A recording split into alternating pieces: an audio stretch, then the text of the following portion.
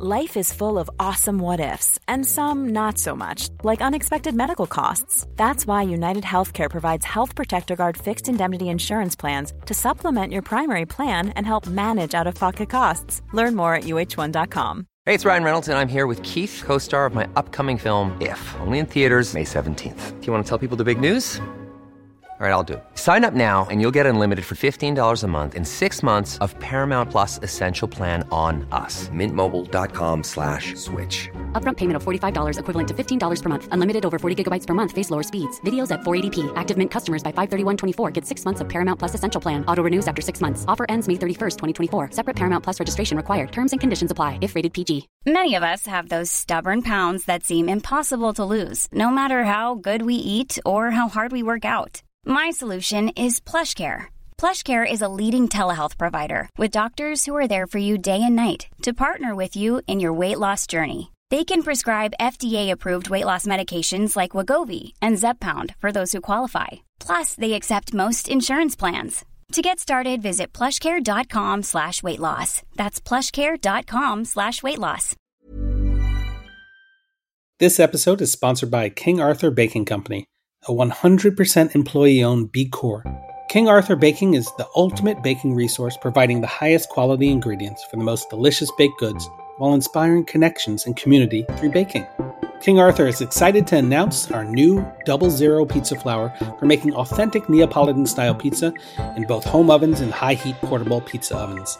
Formulated to create an extensible dough that is easy to shape, its Double Zero is perfect for producing pies with an airy, crisp crust and chewy interior, achieving those quintessential leopard spots, a trademark of good Neapolitan pizza.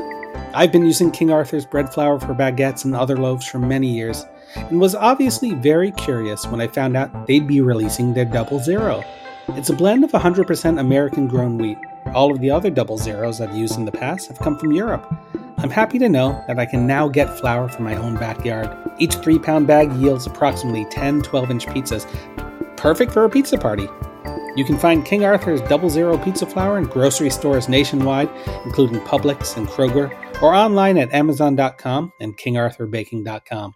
Use discount code MODERNIST20 for 20% off Double Zero pizza flour until the end of 2021. Valid up to 3 bags. King Arthur Baking Company. Try us once, trust us always. Welcome to the Modernist Pizza Podcast. This is episode 4. Know when to hold them, know when to fold them. Rolling in the dough. Dough is a living, breathing thing. It rises, it reacts to its environment, temperature, time.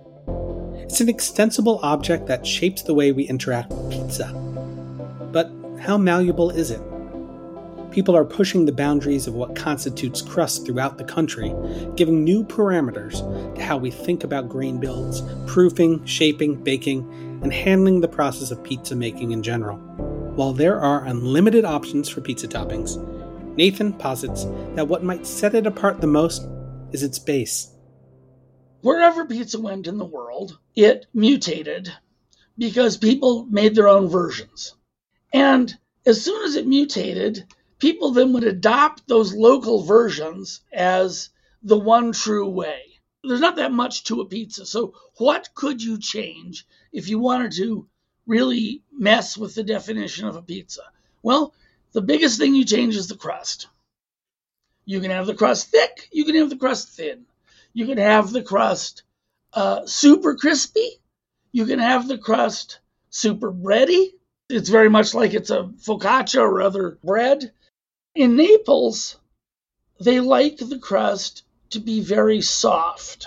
And there's a phrase in Italian, like a handkerchief.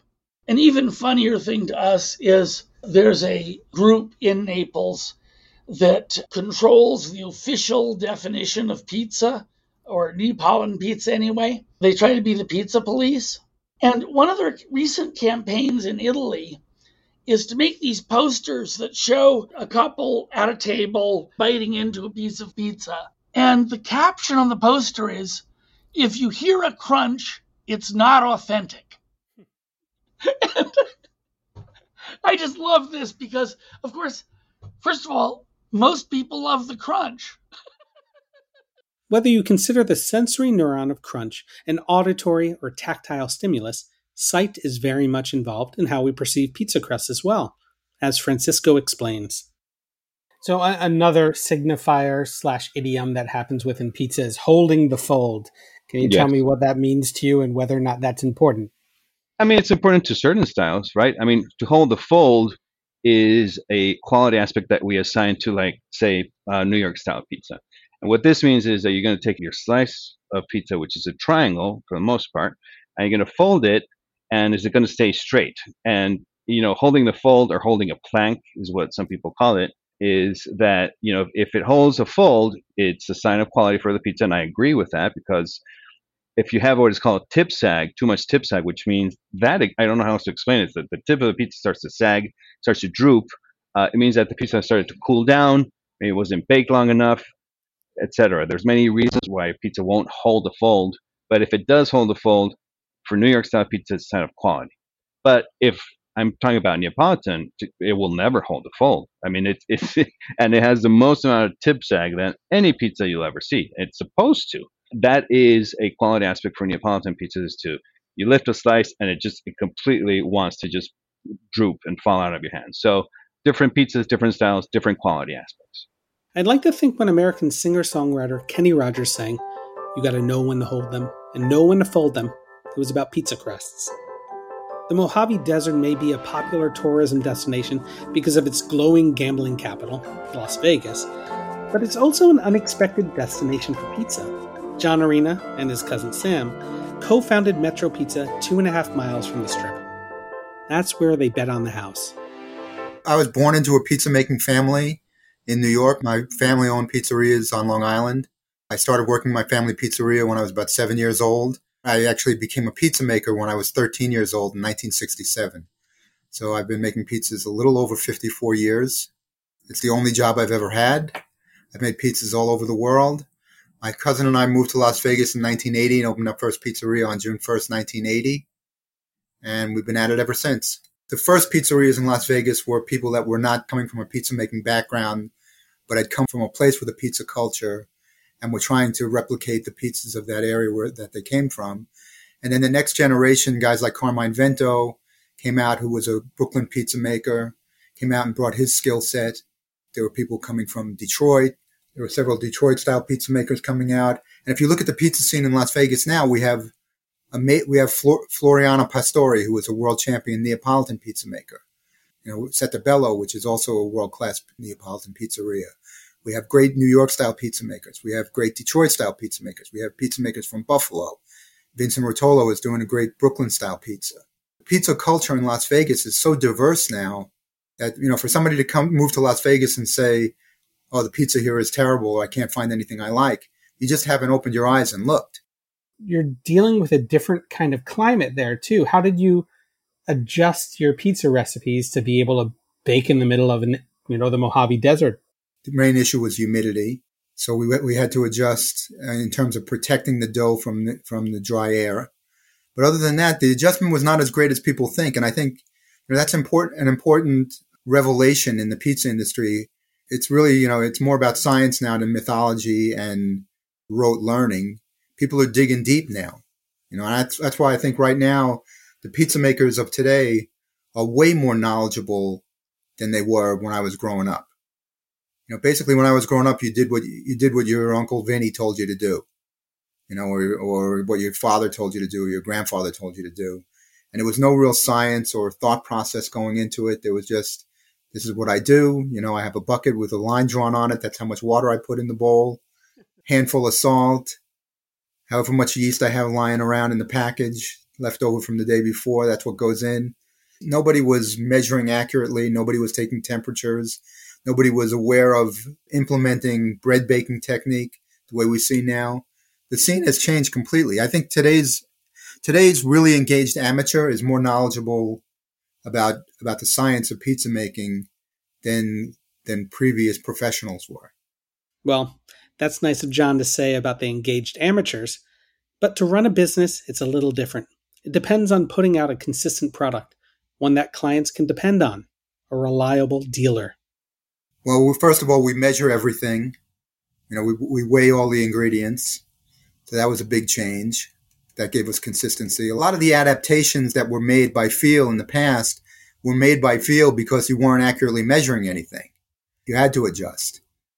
Chances are, if you had measured the ingredients, the adjustments that you were making that you thought were based on humidity, cloud cover, et cetera, all the myths of pizza making, I think if you had been measuring, you would get a consistent product and wouldn't have had to adjust by feel.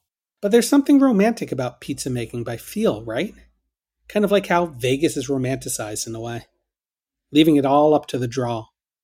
Yes, we're changing up flours, but isn't there more we can do?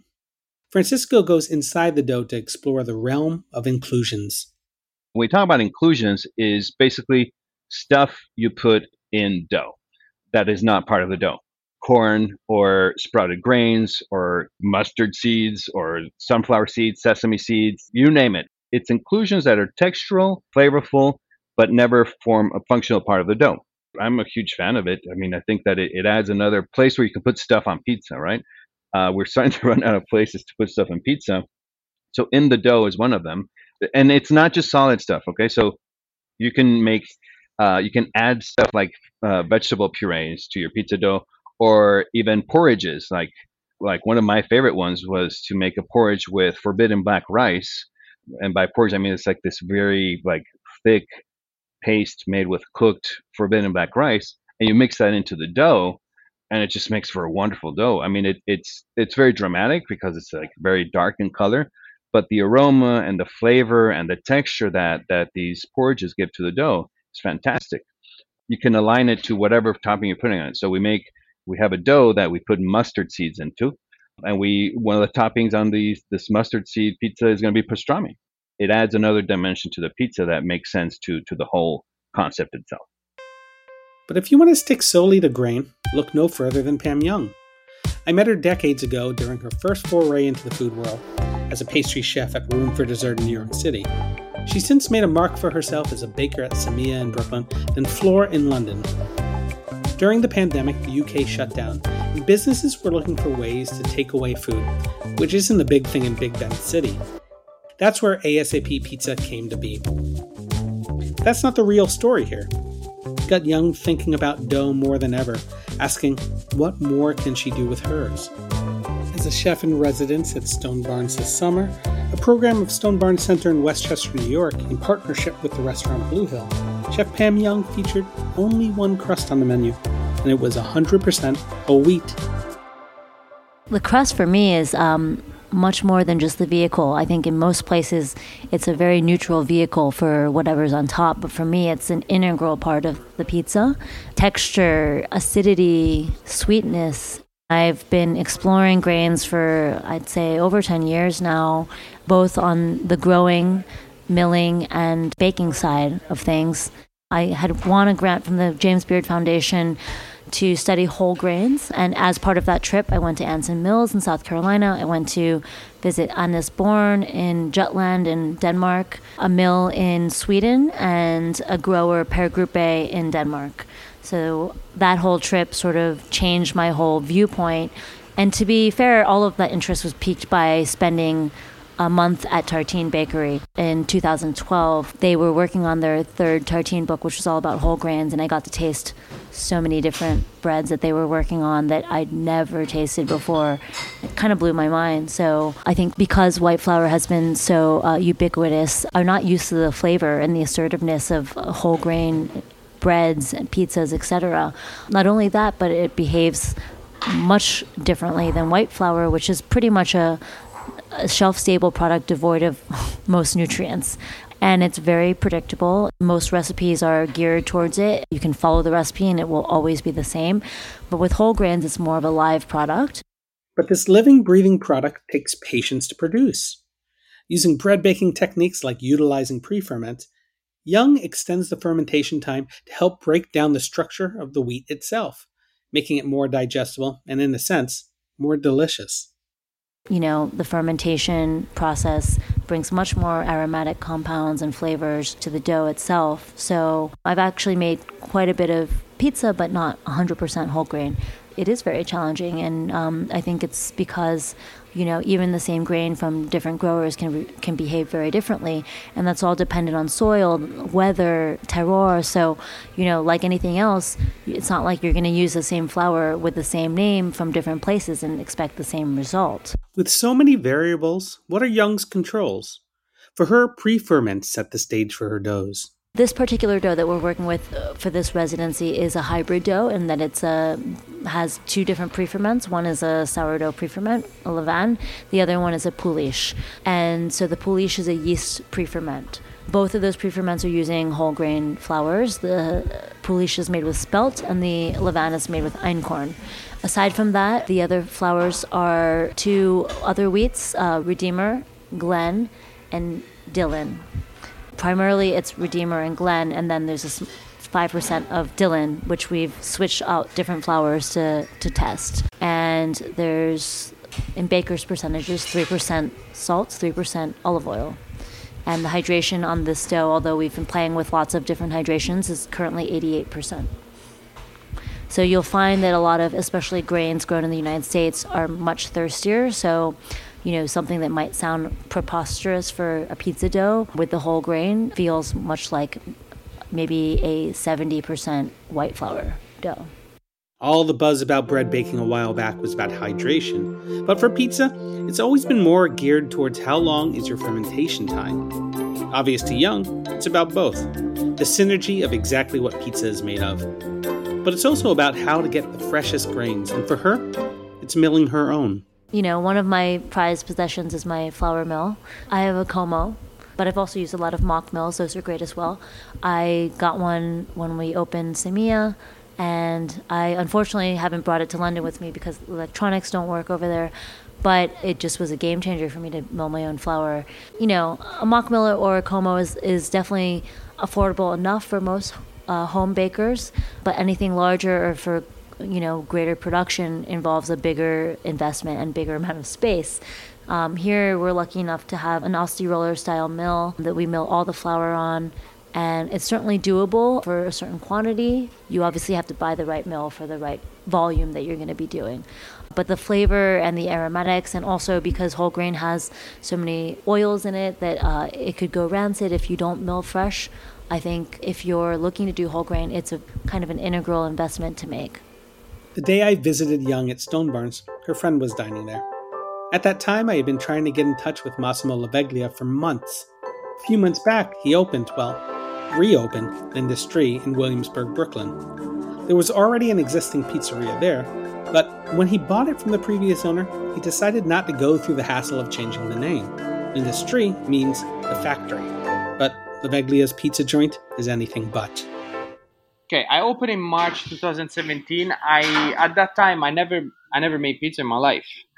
I was working in a restaurant, and the guy who was supplying flour, he knows that I always wanted to do something like in New York. My idea was to open a coffee shop, and it's like, there is a small shop next to your house, and the guy is making pizza, but he wants to sell the business. You should go talk to him. And I came here. I talked with the guy, and we find a deal. And then I took it over, basically, after a couple of weeks. And at that point, I never made pizza in my life. Never. The first month was a disaster. Well, I couldn't. You're originally from Florence, right? Yeah, I'm from Pistoia. It's 15 minutes from Florence. What is the pizza like there? We do a very thin crust style. The Roman style, the thin crust? Yeah. The lamb pizza? Yeah, it's mostly very similar to that, but even more thin. It's like a cracker, to be honest. It's the typical pie that you can eat 2 or 3 easily by yourself. And then when I start to work the first months, my idea was I want to open a business, want to make money, right? But then I realized right away that if you don't do something, first of all, you don't make no money making pizza. It's just a lot of work. But then, I don't know, I just became passionate about it. And I started to, study a little bit, learn, watching video. I took a big step in 2018 when I called one of my friends from Rome, Luca Pezzetta. He's one of the best pizzaioli in the world, I think. And I called him and I asked him, you have to come help me for for a week. I want to learn. And he came here and he showed me a lot of technique. You know, I wanted to do like the Roman style pizza, and from them, you know, I learned a lot. La Veglia is referencing La Storia di Birra di Borgo Roma, where Luca Pizzetti is the pizzaiolo. But in no way is L'Industrie pizza Roman style. If anything, it's ever changing. Okay, so right now we use to pre-ferment. We do a Polish with yeast, and we use a levain, liquid levain. And we use a combination from Italian flour and American flour. We had a flour from Vermont, and we use a flour from north of Italy. So, but the recipe, we don't really have a recipe. We keep changes. Sometimes we do a Polish, sometimes we do a biga. You know, we don't stick with the same recipe all the time. We like to change a lot here. We don't have a space, so we do a lot of room temp. So, for example, if we prep the pre-ferment the night before, we always leave it outside. I know I can control the temperature in my dough room. I have a small dough room, but I can control the temperature. I don't have a lot of fridge, so we do all the pre-ferment at night. When we come in the morning, we start mixing. We bulk ferment for like 4 or 5 hours, basically, and then fridge overnight again. So we've been using this system from when we open, and it works well for us. It's an open kitchen, kind of. There's about 150 square feet for the customer to stand in. The crowd often spills out into the sidewalk and feels like a party. There's a small mixer in the back, but after a recent renovation, La Veglia decided to add a window into his world. Well, actually, that of the dough room. There is a restaurant close by here. Misi is a pasta restaurant, so they have this pasta room in the left side where people watch, you know, guys making pasta. And I was always obsessed. I'm like, I want to have a dough room that people can watch us making pizza, you know, and making dough and stuff. Yeah, I mean, are you showy? Do you do pizza acrobatics? How do you stretch your dough? How do you shape your dough? We go very gentle. We go very gentle with our dough. A guy actually like a weeks ago asked me. He was sitting at the counter because we have like a bar counter and people can watch when we make pizza very close. It's like, can you throw your dough in the air and like do some crazy stuff? I'm like, listen, I cannot do it. Like the dough is very wet, and you have to be very gentle. So it's just not the kind of dough that you want to do that. What was originally supposed to be a cafe has now taken center stage as a place for pizza in New York City, the city that never sleeps. Yesterday I left here like 11:30, 12. I was here this morning at 7 o'clock. It's beautiful, you know. When you wake up, I wake up this morning, I couldn't wait to make the dough for the focaccia, and I'm like, I gotta go. On that note, we're going to take a quick break and hear from our sponsors. We'll be right back. Today's episode is brought to you by Ooni, a company known for bringing portable pizza ovens to backyards all over the world. It used to be that to get an authentic Neapolitan-style pie, you either had to wait in line at a wood-fire pizzeria or get on a plane to Naples. But Ooni changed all that. Founded in 2012, the company launched the world's first portable pellet pizza oven that can heat up to 950 degrees Fahrenheit, the searing temperature needed to get a bubbly, thin-crust Neapolitan pizza. Over the years, Ooni pizza ovens have continued to define the category with a carbon steel shell for insulation, optimized airflow engineering for precise temperature control, and new models with different fuel options, wood, charcoal, and gas, to suit the needs of every outdoor cook. The latest model, the super versatile Ooni Karu 16 multi-fuel oven, makes it so that you can choose between 3 fuels, fire to fire. So on days when you have time to chill out with a glass of wine in the wood smoke as your log heats up, you can. And for those nights when you're in a rush, all you have to do is hook up the gas, and in the time it takes to shape your dough and chop some toppings, your Ooni oven will be ready to go. Learn more at Ooni.com. That's OONI.com.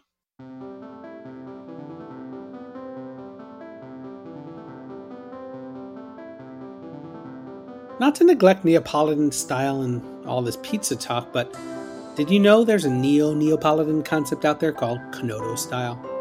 A younger cast of pizzaiolo like Carlo San Marco, Diego Vitigliano, and Francesco Martucci are making their mark in the city of Naples by breaking tradition. But so is Anthony Mangieri, the patron saint of Una Pizza Napolitana in New York City. Francisco first explains how different the Canotto style really is before we visit with Mangieri, as he's reopening his latest christening of UPN yet again. So Canotto it means like life raft. It's like a Neapolitan pizza, but it has a huge, like, ballooned up crust. And so if you cut through it, you have this like beautiful membrane and, huge albulation and so forth. So we've become obsessed with large crumbs in our baked products. If we go back to the world of bread, where Chad Robertson was like the pioneer of high hydration sourdoughs, and you have, his sourdough is beautiful sourdough, like deep brown on the outside. You cut into it, it's got these huge holes, beautiful bread. And then everybody started making or wanted to make bread like that. It was a huge thing to do. It still is. Then you have the guys in Italy started to realize how impressive it was to see this huge crumb. But for Mangieri, it wasn't the Italians that influenced his crumb structure. It was his time in San Francisco, between Mission and Market, that he first let his dough really rise. Now he aims for it to be an everyday occurrence, whether he expects it or not. I change flour like every day of the week, no joke. I honestly don't think I've ever made dough the same way twice. And the sad thing is I don't write anything down, so because I'm usually like making it up as I go, a lot of times at night, like when I finally will eat a pizza, I'll be like, oh man, today was really great, and I truly don't know what the hell I did in the morning when I was mixing it. I mean, every little thing affects the dough. I mean, there's so many micro adjustments within the temperature, the mixing time, the water percentages, the flour mixture, to the way you store it, to even the box that you store it in. I mean, forget about storing it even in a wood proofing box. But if you were to just say the difference between the two different kind of plastic dough proofing trays, the ones from Italy that are thinner and more flexible, make a completely different dough texture when it proofs than the ones that you get in America that are like a thicker fiberglass, those really like heavy molded ones that don't flex.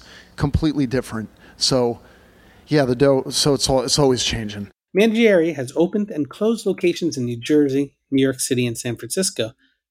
Each location has its particularities and permutations, but he's always had a guiding principle. Yeah, what are the results you want to get? What is the canon of the perfect pie? One is aesthetics. I mean, I'm somebody who is driven by two main things first when it comes to anything food-wise is texture and the aesthetics. That's regarding the pizza crust. Like, I know when a pizza comes out of the oven, when I see it, I'm like, that's what I want. And I feel happy about it. And then texturally, I mean, my dream is to be able to make a pizza that's naturally leavened. And when I say that, I mean really naturally leavened. A lot of people like to throw that around, but then there's yeast somewhere lurking in the background. There's no yeast in ours at all, anywhere from beginning to end. And also, I've always tried to do a dough that never is in a temperature-controlled room. Now, I mean, obviously, I have the air conditioning on in the space in the summer, and I have the heat on in the winter, but the idea being room temp, like, I think of it as similar to, like, tomatoes. I love tomatoes when they're not refrigerated. I love mozzarella when it's never been in a refrigerator. Same with dough to me. To me, dough has a life, and I'm not, like, super into the idea, and I think it makes a great pizza, but I have never been pursuing that path, which is, like, make a dough, stick it in the fridge for 3 days, and it's great, and it makes a great product, but my dream and my path and my searching for dough has always been like, how can I make a naturally leavened product that's not refrigerated, that is highly hydrated, highly digestible, and airy and light. And it's a very elusive dream that I rarely achieve. Amongst the chaos, even when Mangieri makes the immaculate pizza, which may only be a few pies a night, in his eyes, nothing is sacred. I love the old style, and I love Don Michele, which is like, very flat, like almost like on the bordering towards unleavened, and highly hydrated.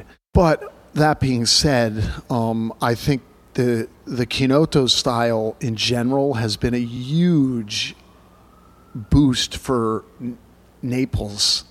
more than anything else, because what I found, and my family is from there, I've been going to Naples my whole life. Like when I opened Uno, there was nobody in America making Neapolitan pizza. I think like they kind of just rested on the fact that they're Neapolitan, they're in Italy, they're great, and the ingredients are great, and that's it. And there was no progression. There was no, I think it's tricky when you want to stay traditional with something, any food.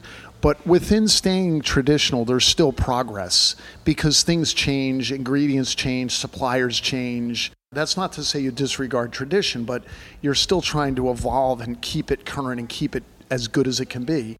What I think the Chinotto thing has done is it really gave younger pizza makers in Naples like a voice, a reason to progress, a reason to think like more worldly, and not just be so closed in this idea of like, we're in Naples, this is the way it is, that's it, we're the best, and nothing else needs to be discussed.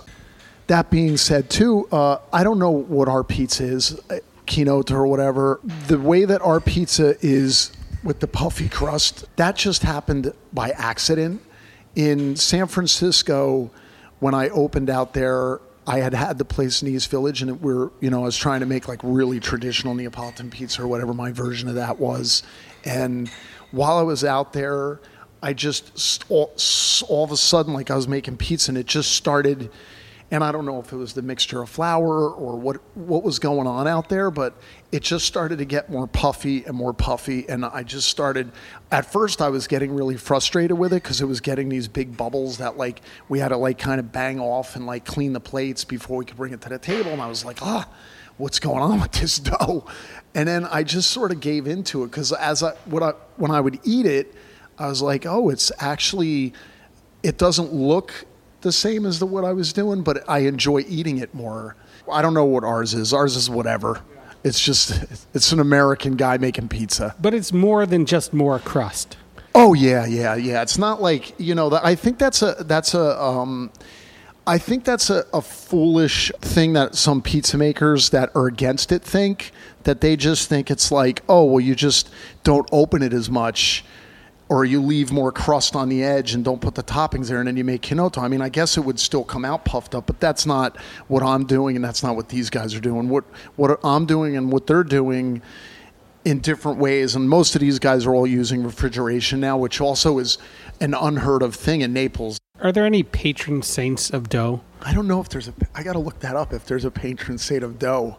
If there is, I need his help. There is a patron saint of pizza makers in Naples, and that's St. Anthony Abate. There's two St. Anthony's, St. Anthony of Padua, St. Anthony Abate. St. Anthony Abate's feast day is January 17th. In northern Italy, he's the protector also of animals, which is why you often see him with a pig. In the south and in other parts of Italy, he's also the protector of people that work with fires. So you'll oftentimes see an image of him at like a firehouse or a bread baker or a pizza maker. So, I've always had him around. He was on the back of one of my first business cards. There's a big wooden image of him that I actually made when I was opening in San Francisco. That's still up behind the oven here.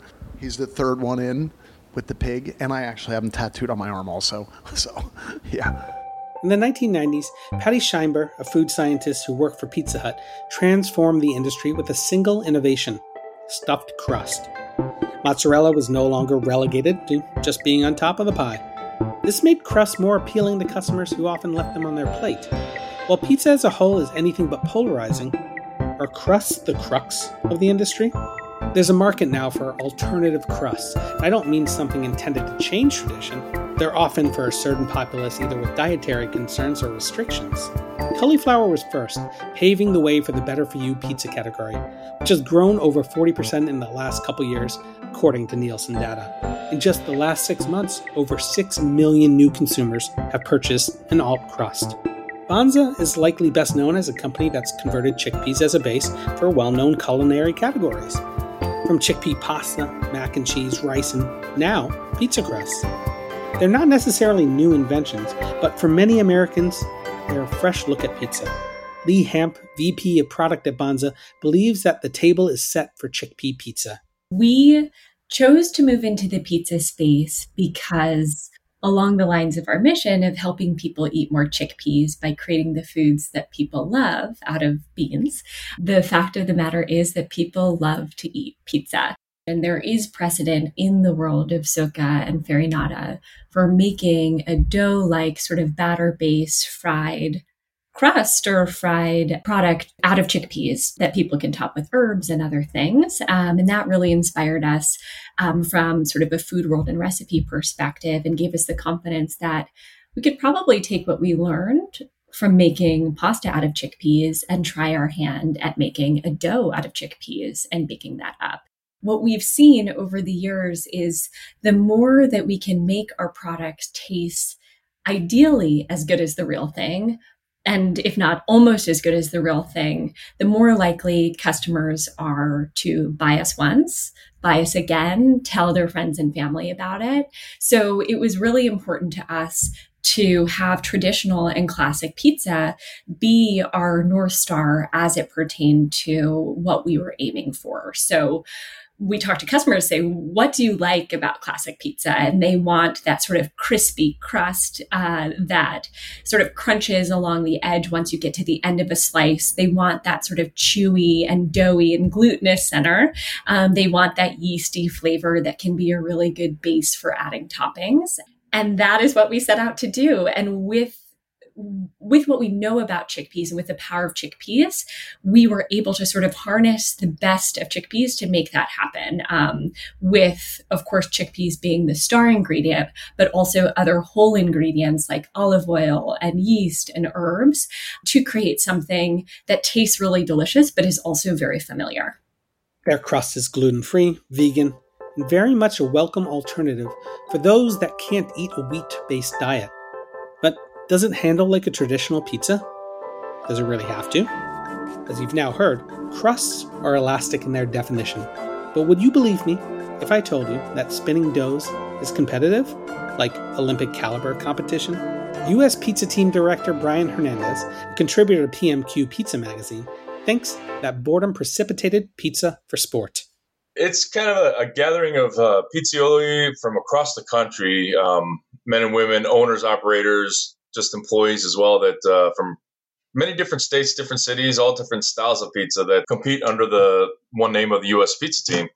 And basically we have numerous competitions throughout the year that kind of act as trials up towards the grand prize of going to the World Pizza Championships in Parma, Italy. The World Pizza Championships is kind of our Super Bowl. So we work all year towards that. Our competitions, they cover culinary basics as well as pizza acrobatics, which is freestyle acrobatics, behind the back, through the legs, all that stuff. So they do a lot of the freestyle acrobatic spinning, largest dough stretch, and fastest pie maker on the athletic side of our competitions. Now let's talk about acrobatics, because many people may have not heard the two words together, pizza acrobatics. What exactly is that? These guys are very athletic. They usually do routines, 3-minute routines where they're doing handstands while spinning pizza dough, sometimes multiple doughs. I've seen them do it blindfold. I've seen them light the doughs on fire while blindfolded. So basically, it's a very creative side of the physical nature of pizza making. All the things that you do in the pizzeria, like slapping the dough out to get it ready, a lot of pizza makers, they tend to turn those into games to either keep their employees interested or to pass the time or to, increase their skill. It's like, hey, I can make those pizzas faster than you. I bet you can't. Now it's a competition. Each competitor is given 12 dough balls weighing 200 grams each, about 7 ounces. But they're expected to put these together to form 6 competition doughs. What does that mean? Basically, there's a special dough recipe that we use for acrobatics, which makes it a lot hardier and basically more resilient. It's not going to create holes. It'll spin a lot longer.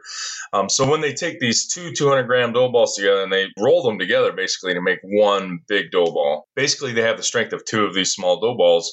So it's going to stretch a lot longer. It can get a lot bigger before you're going to get some holes in the middle, which makes it easier for them. Once the holes start coming, it's hard to be able to grab it, like if you throw it in the air. But basically, there's no yeast, a lot of salt. I mean, if you could eat it, it's not going to hurt you, but it would taste like Play-Doh. And they have 5 minutes to stretch out this dough ball, right? And then 10 seconds after they finish to adjust the dough to fix any holes.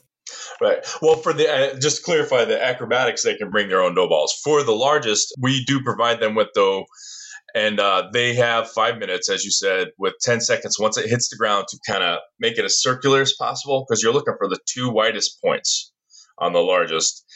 So they do a cross section, and they do the average of those two scores. So you get 5 minutes, which is very slow and kind of tedious, painstaking to watch for the first 3 minutes. But those last 2 minutes, I swear, that's some of the most visually breathtaking parts of the pizza acrobatics or athletic side, is those large doughs going up into the air. These guys, they basically letting them fall on the top of their wrists so they don't use their fingers and put holes in it. You can see right through it.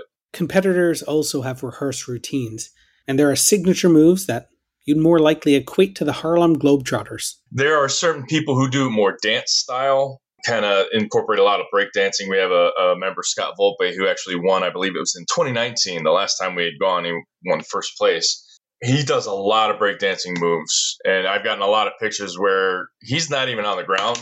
He'll be in like a mid-jump, but not a single part of him is on the ground. It's insane. There are others who are more, I don't want to say basics, but, it's hard if you're just doing tricks and you can see where you stop and you set up for the next trick.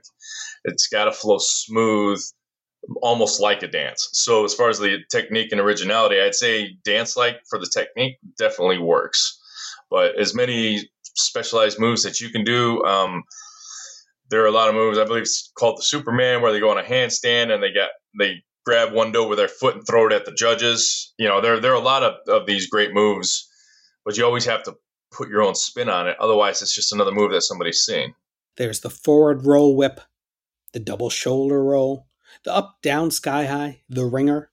There's a lot that goes into it. And Jamie Culleton, he was our world champion in Italy, I believe, a year or two before Scott Volpe, and he's down in Florida, Safety Harbor, Florida. But he's an amazing pizza athlete as well. He's our U.S. Pizza Team athletic director. So he's teaching all the guys new tricks and kind of trying to, prep the next generation of spinners. Anyone can join U.S. Pizza Team. Just go to uspizzateam.com and submit your application. Then Hernandez will be in touch shortly. Relax, we're almost done with the dough. There's an interesting thing that came up while modernist cuisine started looking at the elasticity of dough. Now professionals and novices handle pizza dough. So you've got two interesting conflicting issues with pizza. On one hand, many styles of pizza, not all, but many styles of pizza want there to be at least some part of the crust be fluffy and aerated. Well, you only get a puffy dough if your dough has a fair amount of protein in it, because it's the protein that is elastic enough to hold the gas in and make that puff. But here's the other problem. If you have too much protein in the dough, that same elasticity means you have a hell of a time making a pizza out of it. Because you take a ball of dough and you try to stretch that dough into a pizza crust, and every time you try to stretch it, it snaps back. And this is the primary source of frustration for people who come to make a shape of pizza for the first time, unless they've got their dough in hand already. So what do you do to make it relax? Fundamentally, there's three things. One is you don't want a super high protein flour. If it's too high protein, it's going to be difficult to stretch. One of the key things you can do is you can ferment the pizza for a long period of time, meaning at least overnight. And that long fermentation makes the dough just far, far easier to handle. The yeast in part and the flour itself in part, in combination with water, will relax over a period of time. The yeast does emit enzymes that help the dough to relax, but you can also show that if you put no yeast in, if you let it sit for long enough, you get the same relaxation. Well, it turns out that's not the only way to get dough to relax. There are lots of enzymes that will affect protein. And some of those enzymes will tend to make the proteins in a bread dough or a pizza dough less elastic. And those are called dough relaxers, because if you put them in your bread, it'll still hold gas, it will still expand, so you'll still get those benefits of having the elastic protein. But when you manipulate it, for example, to flatten it out and make a nice flat, thin pizza, it won't fight you so much. And the main place these enzymes are found are in a set of fruits. So kiwi, pineapple, papaya, and fig. And it does not take very much of these enzymes to relax your dough. If we think about gluten, we think about gluten as like these long strands of protein. And so what the dough relaxer is going to do is it's like a pair of scissors that's going to shorten these long strands of gluten. And so it's going to relax our dough. So we're not going to have this recoil. When we stretch the dough, it's not going to have this huge recoil. What happens if you put too much dough relaxer into your dough is that it turns into soup. Literally, like it's just like this mass of paste. Typically, if you use a dough relaxer, you have to use very, very small amounts. So if you're making, let's say, like 1 kilo of dough, literally 2 or 3 drops of pineapple juice are sufficient to relax the dough. And why would you want to relax the dough? People hear dough relaxers and they think of, I don't know, whatever thoughts people have about industrially produced bread or dough and so forth. But it's something you could just get from the fruit section in your grocery store and add to your dough. Fruit in pizza dough? We haven't gotten to the fruit on pizza debate yet, but at least we can agree that being diligent in your dough making makes for a better pizza. Thank you to our sponsors, King Arthur Baking Company, Ooni, and Banza, our guests, John Arena, Pam Young, Massimo Laveglia, Anthony Mangieri, Lee Hamp, and Brian Hernandez. Music by Carol Cleveland Sings, Jack Inslee, our engineer, our logo and episode art by Jenny Acosta, and of course, Modernist Cuisine. In our next episode, episode 5, Sauce. Why is the humble plum tomato the gold standard for pizza sauce? According to the AVP, there are only 3 tomato varieties permitted to make real, authentic pizza napoletana. San Marzano, the most famous infamous. Piagnolo, known for being preserved in bunches hanging from a piece of twine. And finally, the Corberino. We'll talk to growers of the 2 latter tomato types and find out what sets their fruit apart. We'll also find out what happens when a California canning company joins forces with a wood-fire pizza legend. How Northern Italian pesto genovese went south and became the go-to green sauce for many pies, and what sauces modernist cuisine constituted as pizza sauce. Spoiler alert, that can of soup you have in the pantry may comply.